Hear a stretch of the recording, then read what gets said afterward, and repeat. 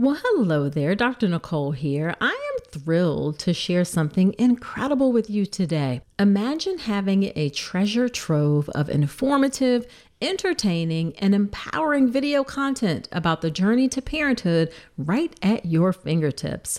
That's exactly what you get with Informed Pregnancy Plus. For less than 25 cents a day, you'll gain access to a vast subscription library filled with documentary films, web series, mind and body fitness programs, workshops, and courses covering fertility to parenting and everything in between. A few of my favorite titles are The Business of Being Born, Empowered Mama, Belly Dance for Birth, Ease into Sleep, The Afterbirth Plan, and The Core Connection. And here's the best part. For a limited time, you can gain full access absolutely free. Just visit informedpregnancy.tv to sign up. Get Informed Pregnancy Plus right now for your informed and empowered parenting journey, all from the comfort of your home. Visit informedpregnancy.tv. Again, that's informedpregnancy.tv.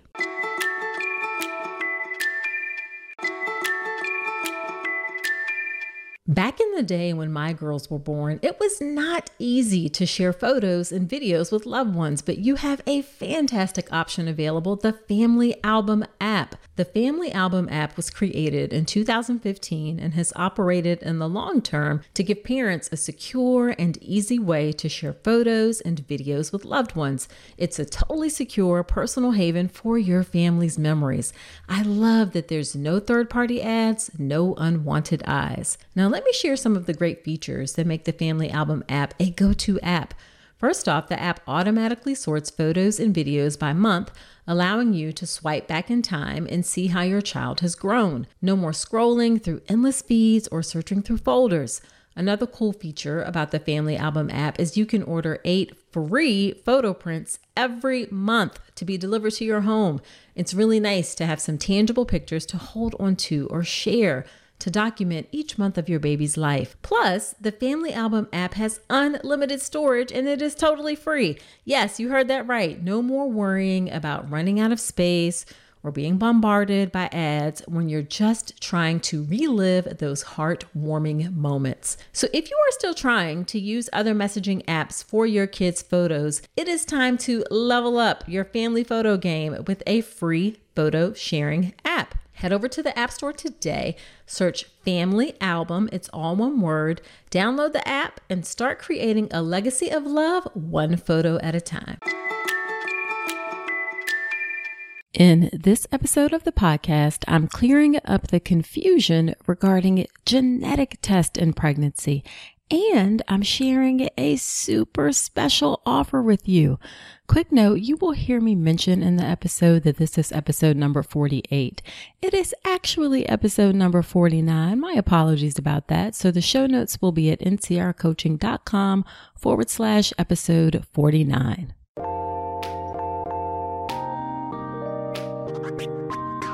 Welcome to the All About Pregnancy and Birth podcast. I'm your host, Dr. Nicole Calloway Rankins, a board-certified OBGYN physician, certified integrative health coach, and creator of the Birth Preparation Course, an online childbirth education class that will leave you feeling knowledgeable, prepared, confident, and empowered going into your birth. Quick note, this podcast is for educational purposes only, and it's not a substitute for medical advice. See the full disclaimer at ncrcoaching.com/disclaimer. Well, hello there. Welcome to another episode of the podcast. This is episode number 49. Thank you for spending some time with me today. I hope you are having an amazing day. In today's episode of the podcast, I have my good friend and high-risk pregnancy doctor extraordinaire, Dr. Keisha Reddick, on the show. Dr. Reddick has been on the podcast before, and I asked her to come back and talk about genetic tests in pregnancy. It's something that's changed a lot over the last few years, and I'm not as up to date on it, if I'm honest, because I don't do office practice anymore. As a hospitalist, I'm only in the hospital, so I don't order or manage these tests. So I asked her to come up and clear up the confusion because I know there can be a lot of confusion about this. So in today's episode, we talk about what is genetic testing, what is carrier screening, who should get screening, what the different types of screening tests are and when they can be done during pregnancy, how ultrasound fits into genetic screening, and then what happens if you have an abnormal test result.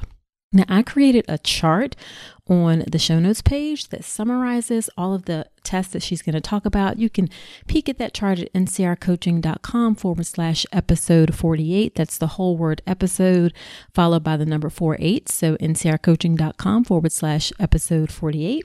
If you kind of like a visual to go along with it. I know a lot of folks listen in Spotify, and apparently Spotify doesn't actually allow you to see the show notes like other podcast players or put links there so you can easily get to my website. That was kind of brought to my attention in my Facebook group all about pregnancy and birth. And side note, if you're not in my Facebook group, it's free. Great place to connect with other pregnant women and me as well. That's all about pregnancy and birth on Facebook. But yeah, someone told me in the group that you can't see like the show notes like you can in other podcast players. So I'm going to start saying it, the whole thing. So it's ncrcoaching.com/episode 48. So EPISODE 48. All right. I hope that clears that up. Okay. So before we get into the episode, let me do a quick listener shout out. This is a review that was left in Apple Podcast, and it's from DLC923. I like that. I like how it rhymes. And the title of the review says, highly recommend.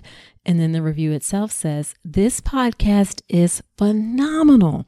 Highly recommend for any mom or dad to be. Well, thank you, DLC923, for that awesome review. I love that it was straight to the point. I really appreciate your kind words. And you mentioned that this podcast is phenomenal. Let me tell you something else that's phenomenal.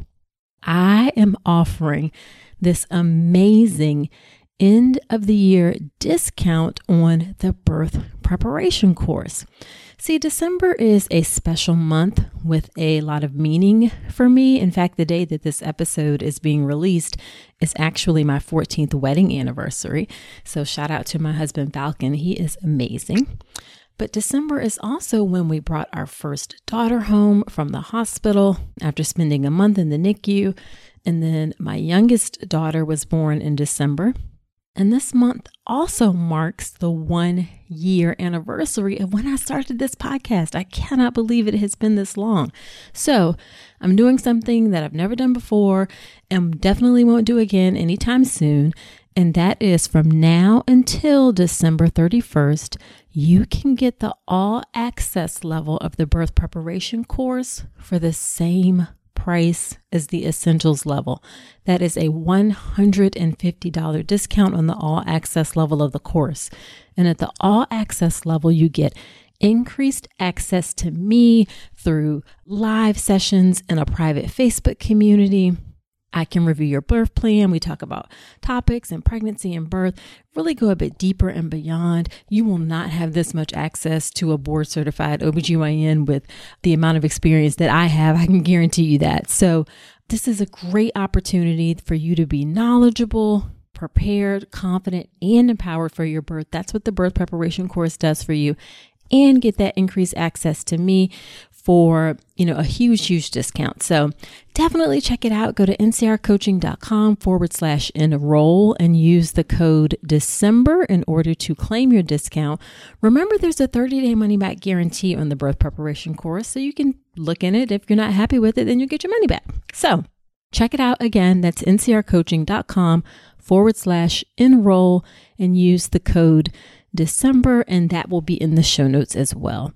All right, so let's get into today's episode with Dr. Keisha Reddick on genetic testing in a pregnancy.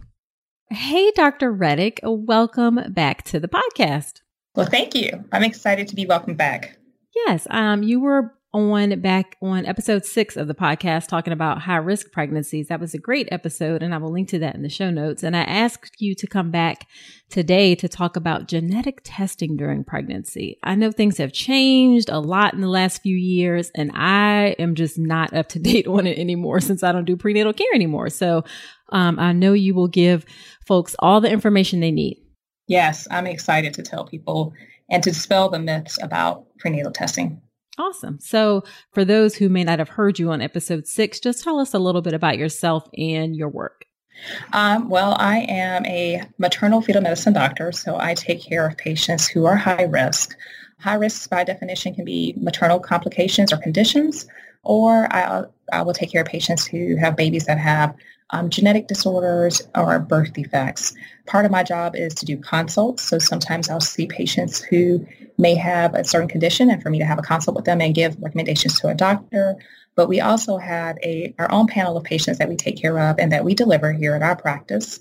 I'm also a teacher, so I teach and do resident education, and I am a wife and I am a mother of 3 kids. So I have a busy life, but it's a good life. Yes.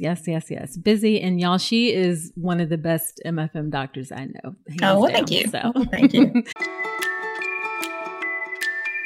Expecting parents who are looking for great nursery decor, this message is for you. As you prepare for the beautiful journey ahead, let Home Threads be your partner in creating a serene nest for your growing family. At homethreads.com, explore a collection designed for comfort and style during this special time. From cozy nursery essentials to soothing rocking chairs, Home Threads has everything to create the perfect home for your little one, and always at the best value. If you like unique items, then you definitely need to check out Home Threads. We got a silver picture frame from Home Threads that is absolutely beautiful. It's one of those timeless, classic items that will last for years to come, and it fits in any space in your home. Be sure to visit homethreads.com/Dr. Nicole today and receive a code for 15% off your first order. Home Threads, love where you live. Alrighty, so what is genetic screening and carrier screening? How about we start with that? Okay, so genetic screening is a method for us to screen a population, and in this case, it's pregnant women, for certain genetic conditions. And when we're thinking about screening, we want to be able to pick up the most common ones. Screening doesn't mean that your baby has any of those conditions. Rather, it may mean that you have a higher risk for a condition, or sometimes it's a little bit of a clue that maybe your placenta may not be working as well later on in the pregnancy. So for patients who are seen during their pregnancy, they can opt to do that, or again, they opt to not do it. It's completely optional. On the other hand, carrier screening is a little bit different. Carrier screening is looking at more of the genetic material of the actual mother. So there are some genetic conditions, for example, sickle cell disease. In order for someone to have sickle cell disease, they have to get a copy of that particular trait or gene from each parent. So if I have a mom who does a carrier screening panel, that may pop up on that panel, and we may say, hey, you know what? We need to test the dad. And that gives us an idea of how to statistically predict if your child is going to have that actual condition. So they're somewhat similar in that they're both screening tests, but the answers that you're getting are a little bit different. Got it. So genetic screening looks for issues that may be going on with the baby, whereas carrier screening looks for whether or not mom has a gene or that may confer a higher risk for her baby. Correct. Okay. So who should consider these tests? Because one of the things I know that I see happen a lot, and I was probably guilty of this when I was in the office as well, it's just like, okay, it's time for you to get your genetic testing. Here's the slip, and without much discussion about it. So who should get these tests? Okay, well, according to the American College of OBGYN, all patients should be offered genetic screening and carrier testing. Now, if the patient elects to not do it, that's fine. But in doing so with offering the patient this testing, I think we have to add additional counseling for it. Because as I said earlier, a screening test is just that. It screens you. It's not diagnostic. So it's not going to say, this is what your baby has. Okay, that's a different type of test we would have to do to get that answer. So sometimes if patients are doing the test without a whole lot of thought, what happens when they have an abnormal result is that we have to then circle back and have you to make some decisions. And some of those decisions are, okay, well, do you want to do some additional testing so we can get information more definitive about what's going on with the baby? Or are you okay with just with the result you get right in front of you? So in general, regardless of their risk, high risk or low risk, those patients should be offered screening. Now, higher risk patients, and when I say high risk in this setting, I'm talking about women who are advanced maternal age, who are greater than 35 at delivery, or if they had a prior child with a chromosome abnormality, or if there is a genetic syndrome that runs in their family, that may be a different subset of patients that may need more in diagnostic testing because a screening test might not give the answers that they're looking for. But for the general population, everybody should be offered the test, but with the appropriate counseling of, what to do when we get results back. Got it. So everybody should be offered it. But again, I think that piece is crucial that we miss a lot is what happens with the results so people can make a decision about whether or not they want to go down that pathway. Absolutely. Because I think most people think, well, nothing's in my family. This doesn't run in my family, so this is not going to be an issue.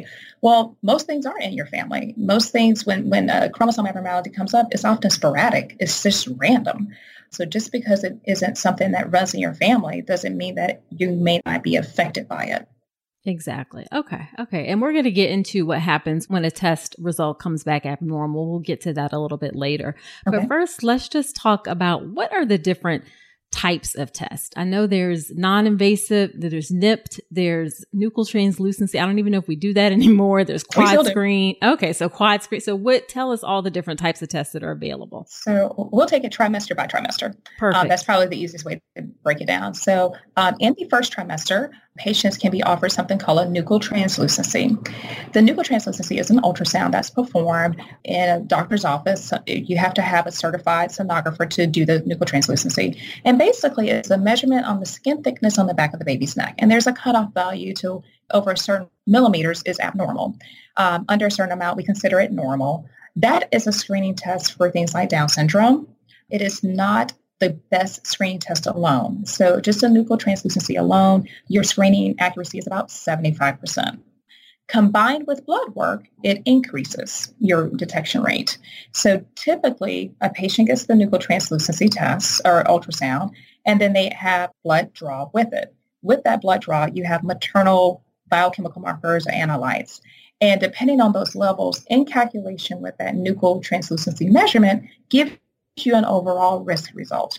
So some patients will do a first trimester screen, and then they may do a subsequent screen that adds back onto that called a sequential into the second trimester to get an overall result. The benefit of that is that you're kind of getting early information in the first trimester, before you have to wait till the second trimester to get your final result. Some patients, if you have difficulty doing the ultrasound or getting a good nuchal translucency that's adequate, some patients may do what we call an integrated screen. The integrated screen is both the first trimester blood draw and then a second trimester blood draw, but then you don't get an answer until the second trimester. So unlike the sequential where you're kind of getting a preliminary or early result in the first trimester, you're going to have to wait. Okay. I feel like that would be hard. I tell patients all the time, waiting is the hardest thing. But, for some patients, who it's a difficult scan, that is the thing that's offered. Now, these are offered to typically low-risk patients. Okay, so patients who are less than 35, assuming that they have no genetic history that's pertinent to their current management. What's recently come out on the market, and when I say recent, it's been well over 7, 8 years now, is something called non-invasive prenatal screening or non-invasive prenatal testing. This test is a blood draw. So all the sequential and the integrated are what we call, non-invasive testing in the sense that it's just a blood draw on the mom. So all the biggest harm is a needle stick. But for this particular test, they use different technology in how they get their answer. So right now in our blood, when you're pregnant, you have fragments of your baby's blood cells in you. Okay, so we are our children, right? Yep. And so what they do is they take that and they analyze it and they say, okay, if we have equal amounts of each chromosome, this is probably a normal chromosome baby, okay? But if I have a lot of chromosome 21, then that puts this patient at a higher risk for Down syndrome. Now, the detection rate for this test is greater than it is for both the sequential or the first trimester screening as well as the integrated. Okay. Simply because it is a snapshot of the DNA. Now, there are some caveats with this test. When this was first developed from a research and development standpoint, it was designed for high-risk patients. And high risk is defined in this scenario again, as greater than 35, women who have had a prior child with a chromosome abnormality, or ultrasound findings. So sometimes when you do a test and there's not any of those particular risk factors and you apply it to someone who is younger, say, for example, a 20-year-old, and you do this test, well, if the test comes back abnormal, it may be hard to determine just how abnormal it is. So the thing that most patients think about this test is, oh, this is the gender test. Yes, and yes, I was here to say yes, that's what it can tell you that. Mm-hmm. Right. It does give you the gender, which is helpful because there are some sex chromosome abnormalities out there that, can have a recurrence risk. However, if I have someone that is 20, 21 years old, well, guess what? They're less likely to have a baby with Down syndrome because they are young and their eggs are young. So if this test comes back abnormal for them, well, is the test going to be truly abnormal or is it going to be sort of abnormal? Are we going to have a 60% chance or are we going to have a 40% chance of this being a truly abnormal test? So you have to I tell patients, what if it comes back abnormal? What's going to be your game plan? Are you going to worry or are you going to want us to do more testing? I do think non-invasive testing has been great for patients who do not want to do invasive testing like an amniocentesis or CVS, but it does have a few limitations. And one of those is the age range. It's not going to pick up every single thing. It does not replace an amniocentesis, nor does it replace a CVS. Sometimes and CVS is just for chorionic villi sampling. So that is a test that's performed in the first trimester, and it's an invasive procedure where you get the actual chromosomes. But that said, this non-invasive prenatal testing does not replace that. There are a lot of them on the market right now. So, a lot of times we'll see patients who've already had the testing done, and then they come to us for the anatomy ultrasound. To that end, it does not replace the anatomy ultrasound because just because a baby has normal chromosomes doesn't mean that the baby has normal anatomy. So you can have a baby that has a heart defect and they can have normal chromosomes. So it's key for patients to know that, it's not the insurance plan, okay? You still need to have adequate follow-up with an ultrasound.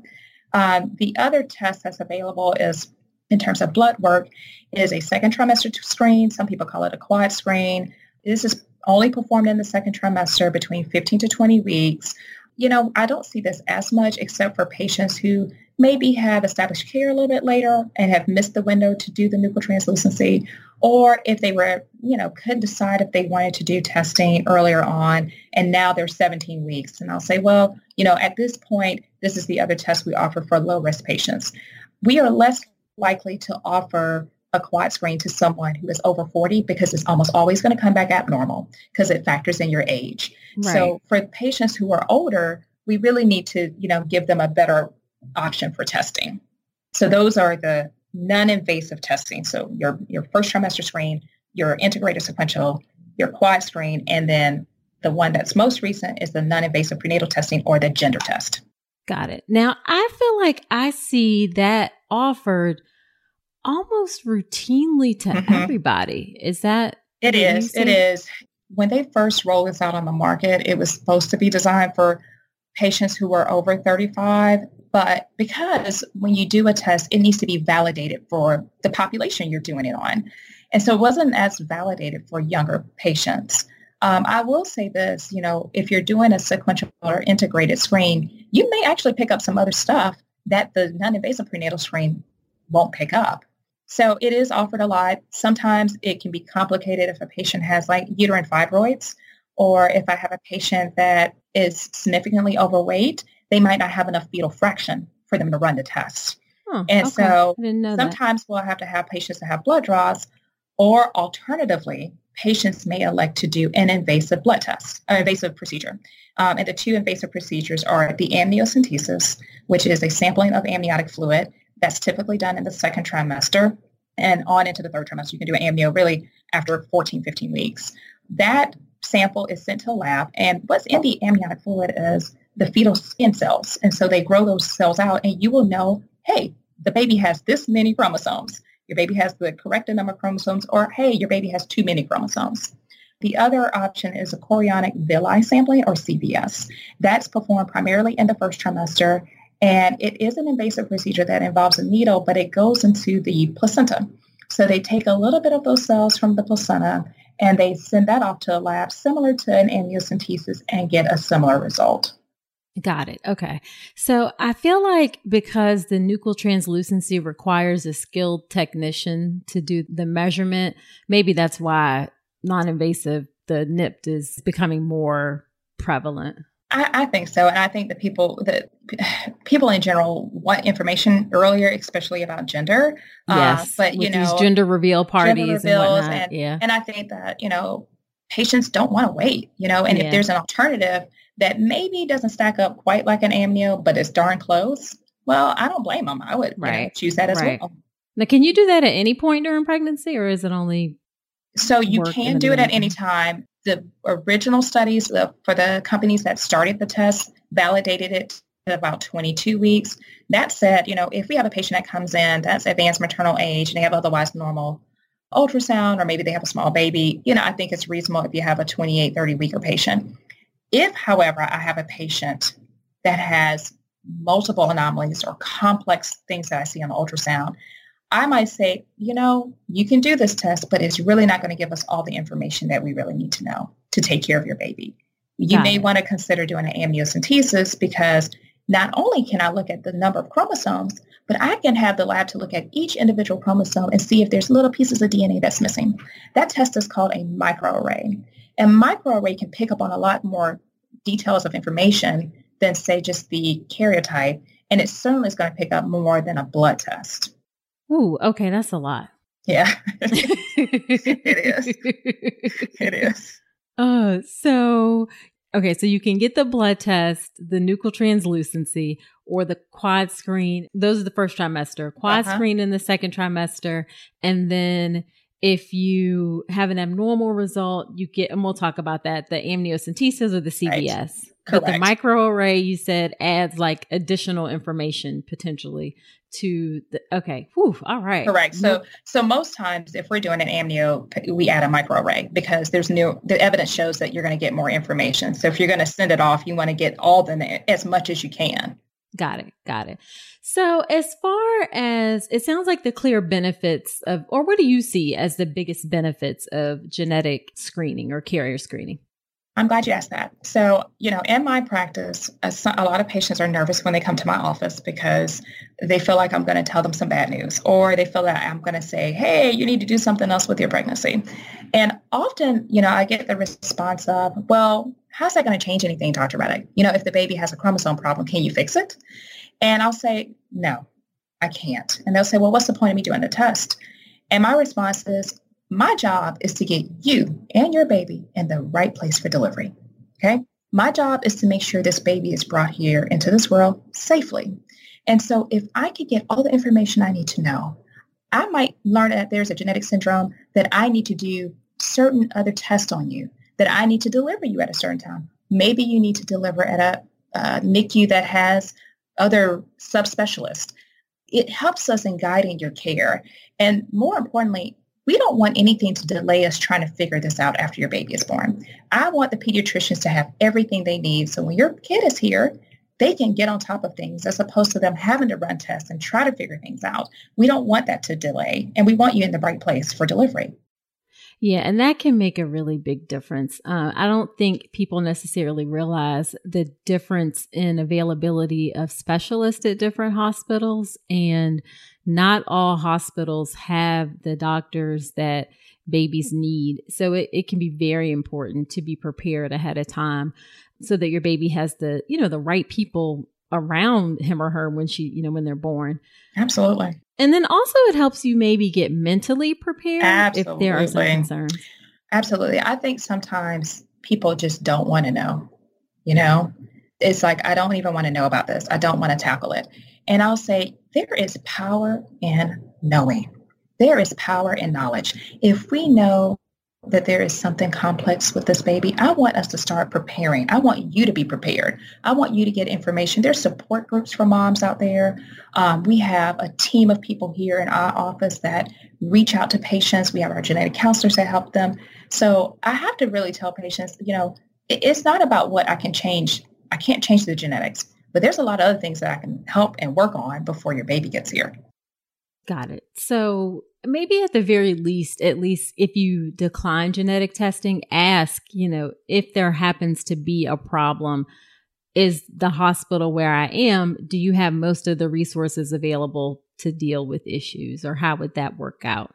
Exactly. So sometimes what I'll do if we have patients with certain findings on ultrasound, I'll call the doctor and say, hey, I'm worried about this kid, and I know she had a normal quad strain, but I'm concerned there may be some other things, and I think she should deliver here. And I'll tell the patient, I'm going to talk to your doctor and have a conversation with them. And you can see then what we'll do is we'll co-manage patients until about 32, 34 weeks. And I'll say, stay with your doctor. And then we'll take on everything after that point.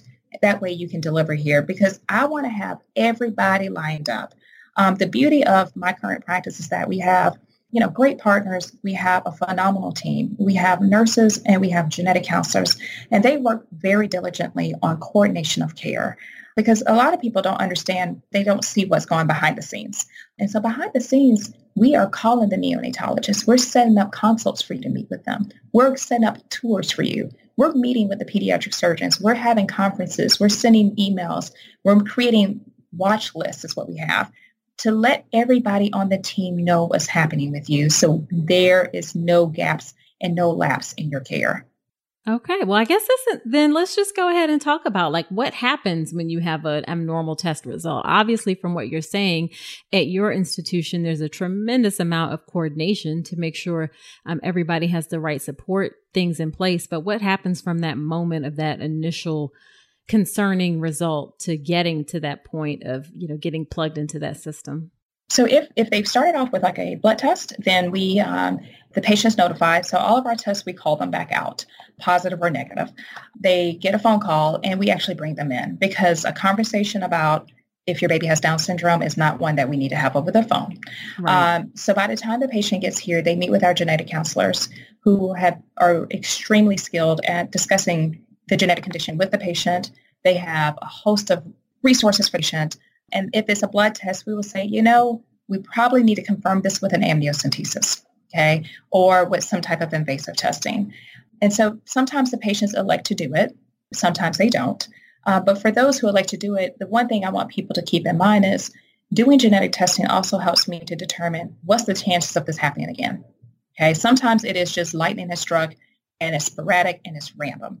But sometimes we may have a little glitch in our DNA, but we don't know it, because otherwise we are normal, healthy people. But when that DNA matches up with your partner's DNA, then it becomes a problem with those chromosomes forming like they should. So sometimes patients don't think about, well, in the future, what's going to be my chances? I can quote you what your chances are if I have that information. So if a patient says, okay, well, I'm going to do an amnio, we do that right here in the office. Amniocentesis, in the past, I think the quoted risk for complications was about 0.5%. It is significantly less than that when done in skilled hands, and that's done only by the perinatologists or MFM doctors here in my practice. So they can have an amniocentesis and go home the same day. I usually tell them to take it easy. That test does take about 10 days to result out, because it is cells that have to grow in a culture. Once we get that back, we notify the patient.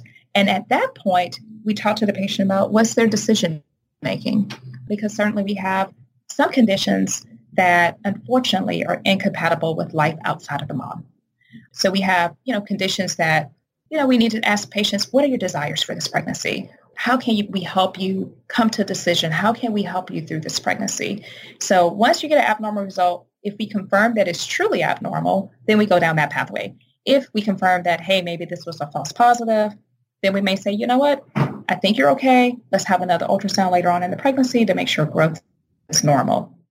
Okay. So you bring them back in person, which is really important, I think, to discuss the results, and then just kind of individualize it from there. Right. And have that important discussion about, if it's something that's really severe, is it an option if women want to end their pregnancy? I'm not going to get into the politics of pregnancy termination, but it's one of the reasons why politics needs to be out of pregnancy termination, because this can be an incredibly difficult decision for women to make for a highly desired pregnancy. So you have to have those really really tough discussions. And do you only use your genetic counselors just for abnormal results, or can anybody see a genetic counselor? Anybody can see a genetic counselor. I will have patients if they have, a family history of heart defects. They can see a genetic counselor. They often will see the genetic counselor. If the patient's just advanced maternal age, they can see him. Or if the example I gave of the patient who's 20, 21 years old, or, she's a younger woman who is interested in the non-invasive prenatal screening, I might say, hey, you know what? I want you to sit down with a genetic counselor so that we can really explain this very thoroughly to you so that you have a clear picture of what testing you may want to do. So it's not just patients who have abnormal results. We see a full gamut of patients with different conditions. Got it. Now, we talked a lot about the benefits of genetic screening. Are there any harms to getting this done? For the screening, to me, no, because you're getting information, and I might be biased because I'm an information seeker and a planner. Right. To the actual invasive tests, such as the amniocentesis and the chorionic villi sampling, there's a very, very small risk for complications that can lead to miscarriage. We quote a 1 in 1,600 risk for amniocentesis and less than 1% for chorionic villi sampling.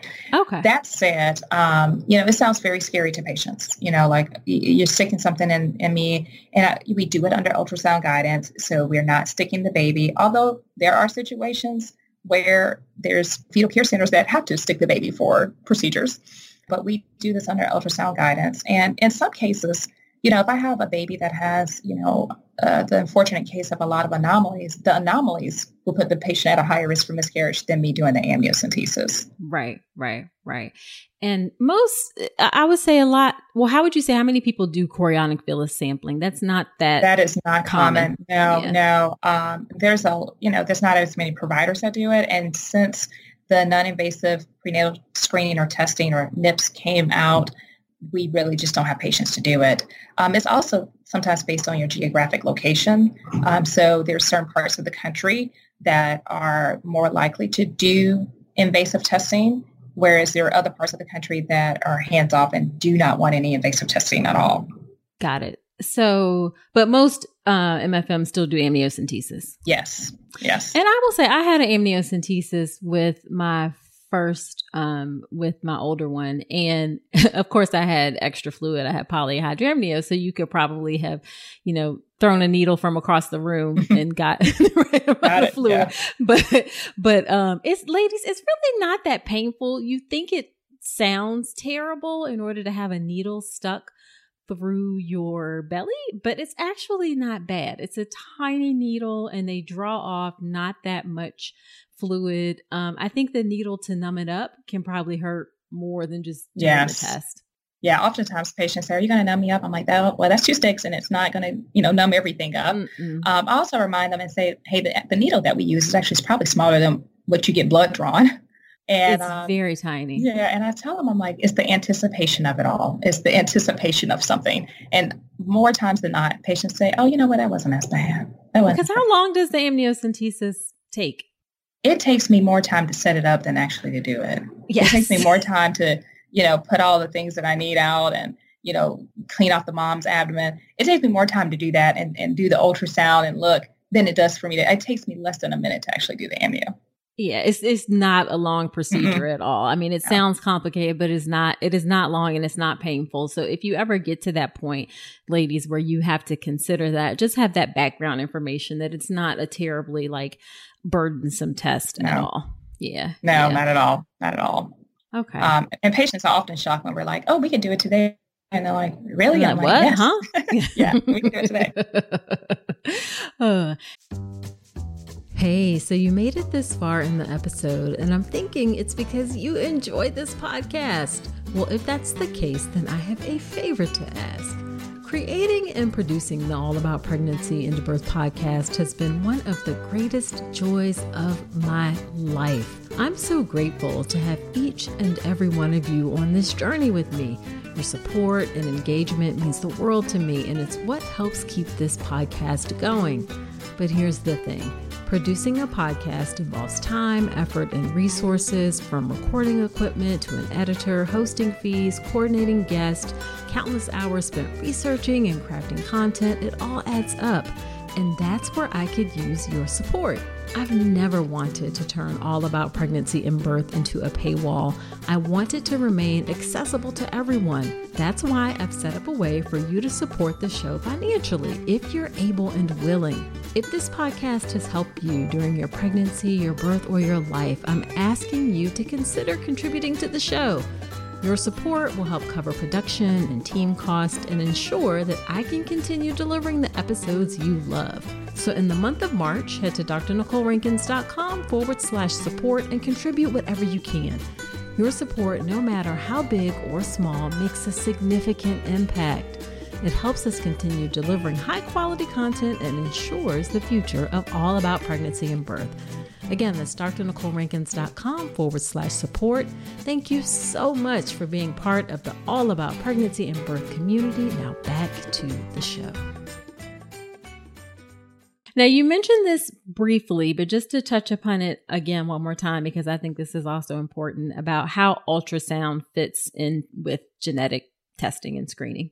So ultrasound is great, but nothing is perfect. There is no test that is 100%. And it's going to tell us everything. Ultrasound allows us to do direct visualization and an evaluation of the baby.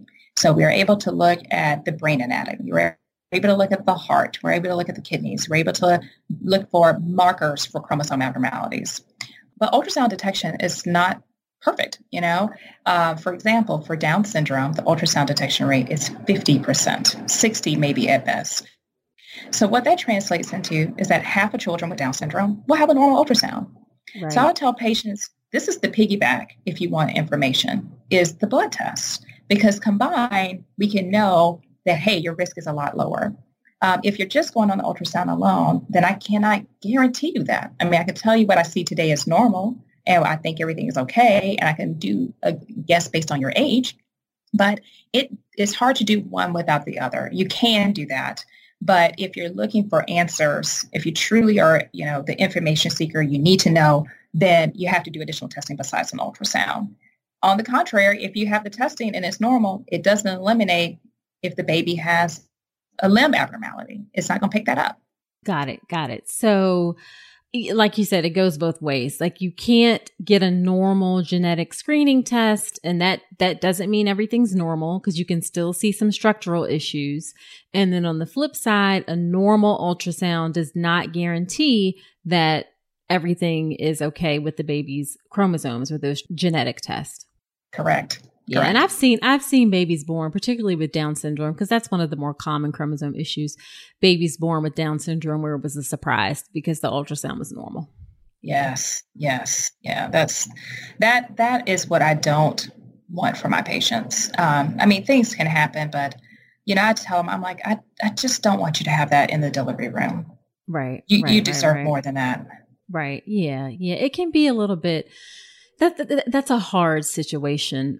It's hard to explain, guys, what it feels like when you see a baby that's born and you know that there's something going on, and you have to kind of explain that, and this moment that's happy. So I can say, you can make your own choices, obviously, but I can say that from experience that I think most people in that situation would have preferred to know earlier. Right. And that's where I tell people, I said, I really do believe that I'm led to do what I'm doing. I really do.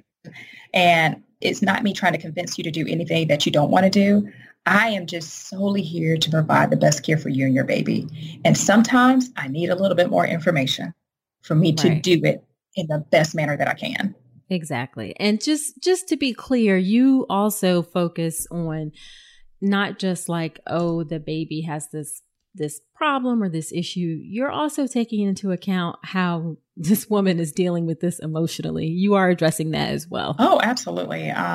Because here's the thing, especially, for all patients, but, my heart goes out to the women who we know that their baby has so much complexity that it's more than likely incompatible with life once they're delivered. That woman is going through the rest of that pregnancy, and people are asking her questions about her baby. or people want to touch her belly, you know? And so when I have patients that are in that scenario, when they come back, I'll say, tell me about your life right now. How are things going at home? Because once you start having these diagnoses, it changes the dynamics of a lot of things for those patients. If sometimes it can put a strain in interpersonal relationships because people process things very differently. For their family at home, if they have children, trying to explain that to your child, that there's something going on with the baby, that's very, very challenging. So I teach residents here, so I have to tell them, listen, I know we just talked to this patient about this condition, but I want you to think about everything else she has going on in her life right now. It's a lot. Right. And you have to think about those things in your process of evaluating and caring for this woman in that difficult time. Exactly. Now, just to finish up, we will say that, guys, most people have normal testing. So, yes, thank goodness. Yeah. The vast majority of women have 97%. Completely normal testing. Oh, see, I like that. Very specific. 97% will have no birth defects. So the birth defect rate is like 3%. Got it. So just be reassured that most of the time it's normal. But if you happen to fall into that category where it's not, then there are certainly resources and there's some benefit to knowing ahead of time so you can be prepared for it on all levels, really. Right. Yeah. Absolutely. And there is power in knowledge. There's power in knowing. It's scary. And I'll tell patients, I know it's scary. I know it is. But I'm here to hold your hand through it all because we need to do this the right way. We need to get all the pieces of the puzzle together. I don't know everything. I can't tell everything by this particular thing, lab test, or from just this picture. I need help. And this is how we can figure this out. Gotcha. So just to wrap up then, what is your favorite piece of advice regarding genetic testing? I wonder if it's that there is power in knowledge, rather. Would that be your favorite piece, or is there something else? I would say, number one, there is power in knowledge. I think that's in everything in life, Very true. It's scary, but when you know it, you can start to process it. And that our goal, all of us, is to have you in the right place for delivery and have all of the resources we need available for you and your baby. And sometimes that requires you to have a test that you're nervous about, that you've heard rumors about. There's myths about it, and that I'm going to stick the baby. I am not going to do that. I want to take care of you, and this is part of it. And so, I always tell patients, even when they're there, I say, listen, I've hit you with a lot. You don't need to make a decision because I'm sitting here in front of you. You can go home. You can come back tonight. You can come back tomorrow. I'm here. I don't want you to feel like you have to do something right now. So take your time, because I say, listen, sometimes doing nothing is doing something. And that's okay. That's a really good point. Yes. It doesn't mean that just because you're not doing something right that moment, mm-hmm. I can't say it any better. Doing nothing is sometimes doing something. Yes. Sometimes you need that time to process that. And what we'll do in our practice is we'll call the patient in a couple of days. We give you some space, give you some time, and we'll circle back and talk with them, and we give them our phone numbers. So, I want patients to know that we want you to be empowered from your pregnancy. And we can empower you a lot of ways. And we can empower you through a tough pregnancy. If a baby has a problem, we can still have empowerment from that. And that it may involve some testing. It may involve some tough talks, but we can get you through it. Well, that is just a perfect way to end. I don't know any other way to end, a better way to end other than that. Thank you so much for being here. This was great information. It got me up to date on things too. So I know it's going to be super, super helpful to the women listening. Well, thank you for having me. Yeah. Where can women find you if they're interested? If they are looking for me, I practice in Savannah, Georgia. I'm at Memorial Health University Hospital. My practice is called High Risk OB Care. So you can find me from a professional standpoint there, or you may find me in the local Target on a personal level. Yeah. Yeah. Keisha is, I've known her for a long time. We trained together in residency. She's one of my best friends, and she has 3 kids in like different stages. Yes, I do. It's lots of fun. Yes, she has a little tiny toddler, and then the middle one, he's 10. He's going to be middle school. Okay. And I have another one in middle school. So in less than a year, I'll have a preschooler. a middle schooler and a high schooler. So, if you see me on the streets walking around, it's okay. I'm going to be okay because I got kids in all ranges. All righty. Well, again, thank you so much for being here. And like I said, super, super helpful information. And I know women will find it useful. So thanks. Thank you. Well, what do you think? I found the information quite helpful. I know it can be overwhelming, but I really think Dr. Reddick broke it down so it's easy to understand, and I hope you felt the same way too. Now, after every episode, when I have a guest on the show, I do something called Nicole's Notes, and that is where I talk about my top 3 or 4 takeaways from the episode. So here are Nicole's notes from today's episode. Number 1, just a quick reminder that most pregnancies are completely normal. I know we said it during the conversation, but just know that most of the time this testing is going to be completely normal. So, start from a place of knowing that that's going to be true. We just want to prepare you for those instances where it may not be. Okay, number 2, remember that this test is optional. I know some women don't want to do the test, and that's totally understandable, totally within your rights. It's not something that you have to do. Just want to be sure that you are making an informed decision when you do so. So that's the purpose of providing this information, so you can make an informed choice about what's best for you and your pregnancy. Now, I would say again that I do think you should consider getting it if, you're at a hospital that doesn't have as many resources. Not all hospitals that have labor and delivery units have resources for higher level of care. So if you happen to be at a higher risk based on your age or health history or your family history, then maybe do consider going ahead and getting it, even if you have some hesitancy. But again, it's totally your choice. Okay, next thing is remember that it doesn't pick up everything, and it also doesn't mean that everything is normal. My own personal case demonstrates that. I had normal genetic testing in the second trimester. Actually, my first trimester screen was a little bit off, but it was thought to be related to age. But I had normal screening in the second trimester, and then later went on to have a child that had a intestinal malformation called duodenal atresia, and that was picked up on ultrasound. So you can have normal genetic testing and still have issues potentially. It doesn't guarantee that everything is okay. And then the last thing is just to reiterate Dr. Reddick's point is that there is power in knowledge, and not just for genetic testing like we talked about, but as she said, in life. And that is what you should do in terms of your pregnancy and your birth. There is power in knowledge. So soak up all the knowledge and information you can. So again, you can make informed choices about what is best for you in your unique situation. That is what we are here to do. Okay, so that's it. I would love to hear your experience with genetic testing. Were you confused about the test? Did you get an abnormal result? What happened with that? Let me know in the All About Pregnancy and Birth Facebook group. And again, if you haven't joined, you can go to Facebook and search for it, or there will be a link to join in the show notes.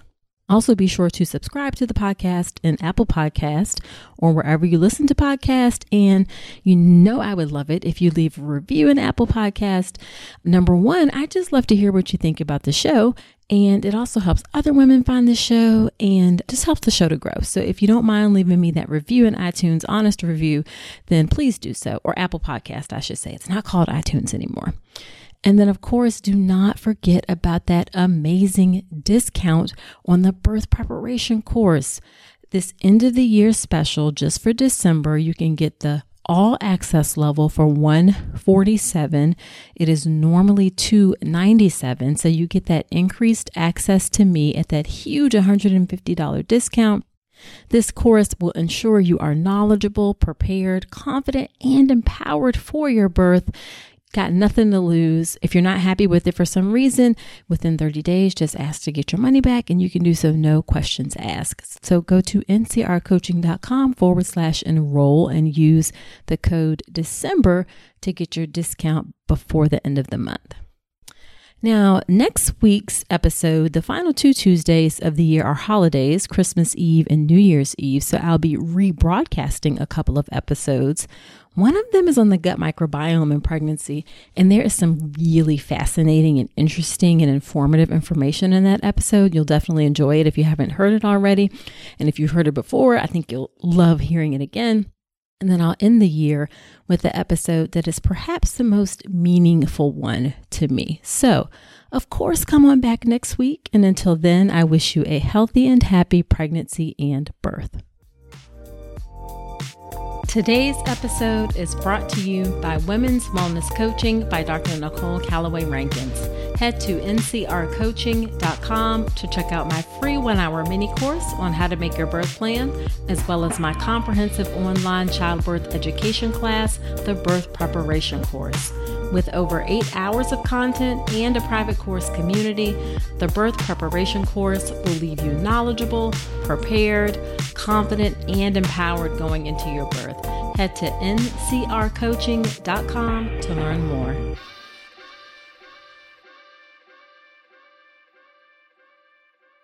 What's so special about Hero Bread's soft, fluffy, and delicious breads, buns, and tortillas? These ultra-low net-carb baked goods contain 0 sugar, fewer calories, and more protein than the leading brands, and are high in fiber to support gut health.